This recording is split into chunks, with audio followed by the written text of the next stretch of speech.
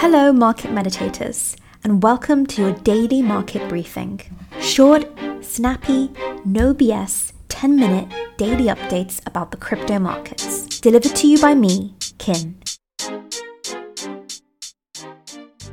On Tuesday, Sam Bankman-Fried arrived at a New York court to face charges for the collapse of FTX. You gotta look. Guys, we're going straight this way. Come with me. Sam, hold on to me, Sam. Let's go.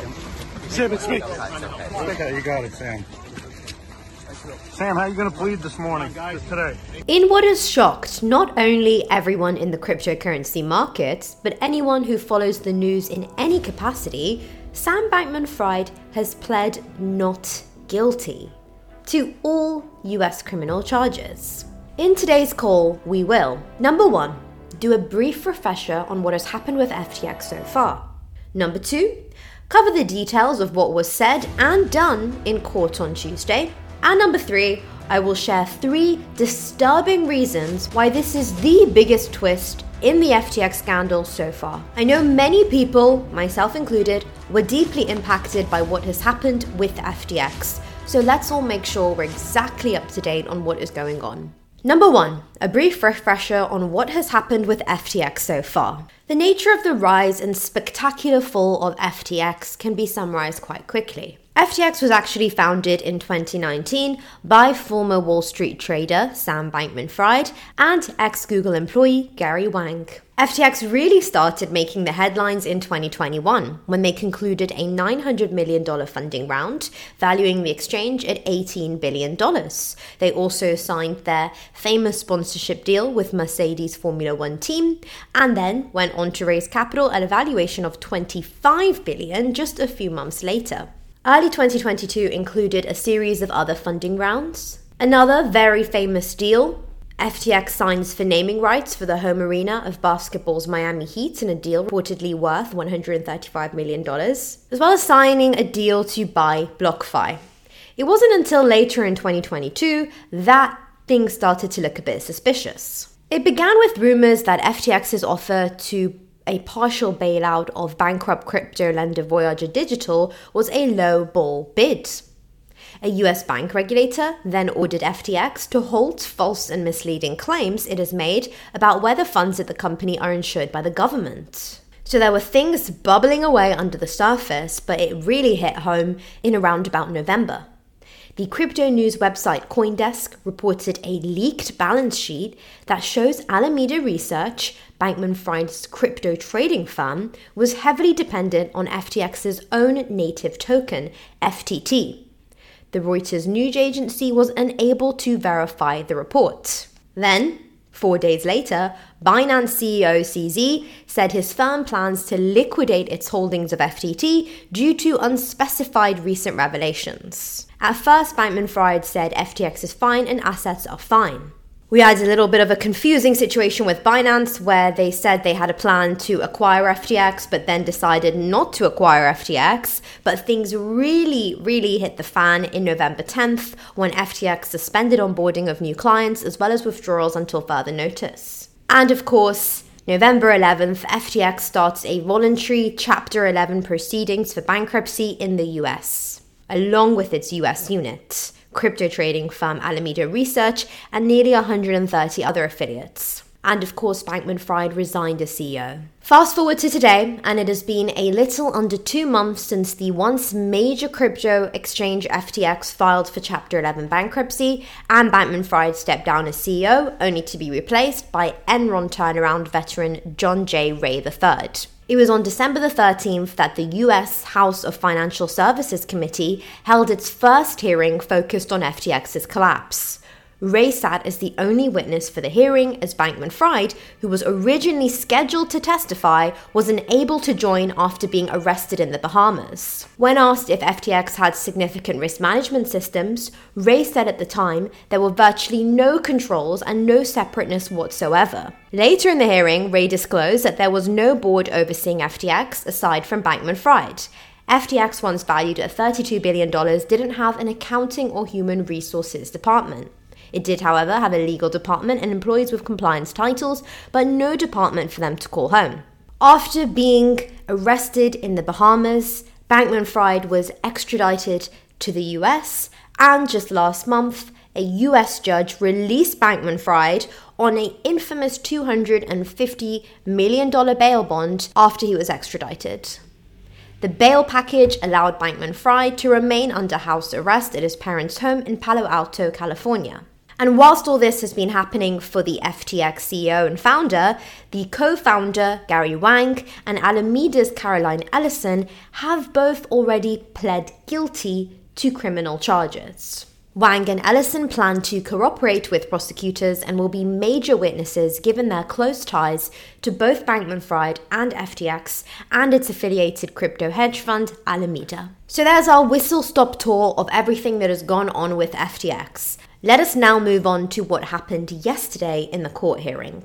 And of course, once we've covered the court hearing, we'll move on to those 3 disturbing facts about this case. So, yesterday, or Tuesday, former FTX CEO SBF pleads not guilty to US criminal charges. In fact, SBF pled not guilty to all 8 counts of US criminal charges on Tuesday. Criminal charges against the 30-year-old former billionaire include wire fraud, conspiracy to commit money laundering, and conspiracy to misuse customer funds, among others. The former FTX CEO is also facing suits by the SEC and CFTC over similar charges. A bit of context on plea deals just to understand what's going on here. If you are charged with a crime and you have to go to court, you will be asked whether or not you did the crime. This is called entering a plea.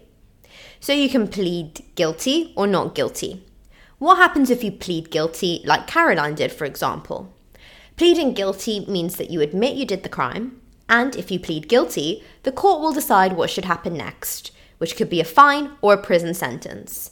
Very importantly though, if you plead guilty, and the sooner you plead guilty and you are cooperative, you can see that your sentence is very much reduced. So you could see that your prison time is cut down significantly. So probably Caroline thought or knew she was guilty, and if she went to trial, she would have definitely been guilty. So as a trade-off, it made more sense to plead guilty initially, not go to trial, and get a reduced sentence. And what happens if you plead not guilty like Sam has done? Well, pleading not guilty is kind of what it says on the tin. It means you saying you didn't do the crime, or that you had a reasonable excuse for doing so. The court will then have a trial to decide whether you did. If the court decides that you did, this means you will be convicted and the court will decide what sentence to give you. You may get a longer sentence, as we've discussed, after conviction at trial than if you pleaded guilty. So SBF is taking a bit of a risk here, possibly looking at a longer sentence by going to trial. As it stands, Bankman-Fried's plea deal is a risky move, as he diverts from his former colleagues who pled guilty. In general, many crypto community members view Bankman-Fried's attitude as cocky, given the media tour he went on before being arrested, where he appeared on network shows like Good Morning America to platforms as niche as crypto-focused Twitter Spaces. So we've covered the court case, we've covered the timeline of FTX so far. It is time to move on to our 3 disturbing facts about this latest saga of the FTX scandal. The first disturbing factor about all this is the fact that SBF gets to keep bail co-signers secret, just like his lawyer did for Ghislaine Maxwell. As mentioned previously, last month the US judge released Bankman-Fried on a $250 million bail. Bankman-Fried's lawyers filed a letter to the Manhattan Federal Court on Tuesday seeking redactions of the names of 2 individuals who intend to help secure his multi-million-dollar bail in attempts to protect them from public attention. The lawyers argued there's no need for public disclosures after his parents were, quote, have in recent weeks become the target of intense media scrutiny, harassment, and threats. Among other things, Mr. Bankman-Fried's parents have received a steady stream of threatening correspondence, including communications expressing a desire that they suffer physical harm. Judge Kaplan granted the request in court Tuesday without prejudice. Federal prosecutors made no objection to the decision. So, there are 2 people supporting Sam Bankman-Fried, helping him out on this ridiculous bail, and the public, me and you, are not going to find out who these parties are. Disturbing reason number 2. Suspicious on-chain activity. Despite claiming that there is no money left for Sam Bankman-Fried, that he's gone broke, not only has he magically been able to afford this $250 million bail with two secret counterparties that we won't know who they are, but it looks like he's actually accessing money to the tune of $1.5 million. Sam Bankman-Fried may have cashed out a significant sum from his on-chain wallets, about $1.5 million. As noted by DeFi analyst Bowtie Diguana, on-chain data shows that on December the 27th, a wallet associated with Bankman-Fried sent some ETH to a newly created ETH wallet. We actually know that the original wallet belonged to Sam Bankman-Fried because he tweeted the address in the past. There were then also a series of other transactions with wallets that are tagged on Etherscan as belonging to Alameda Research. Adding up all of these transactions, it seems like $1.5 million was obtained. And now we move on to disturbing reason number 3, which I think is one of the most disturbing. Number 3, it appears as though the White House is trying to wash their hands of any association with Sam Bankman-Fried. In fact, the White House has recently claimed that the meetings between SBF and senior Biden officials were about the COVID-19 pandemic.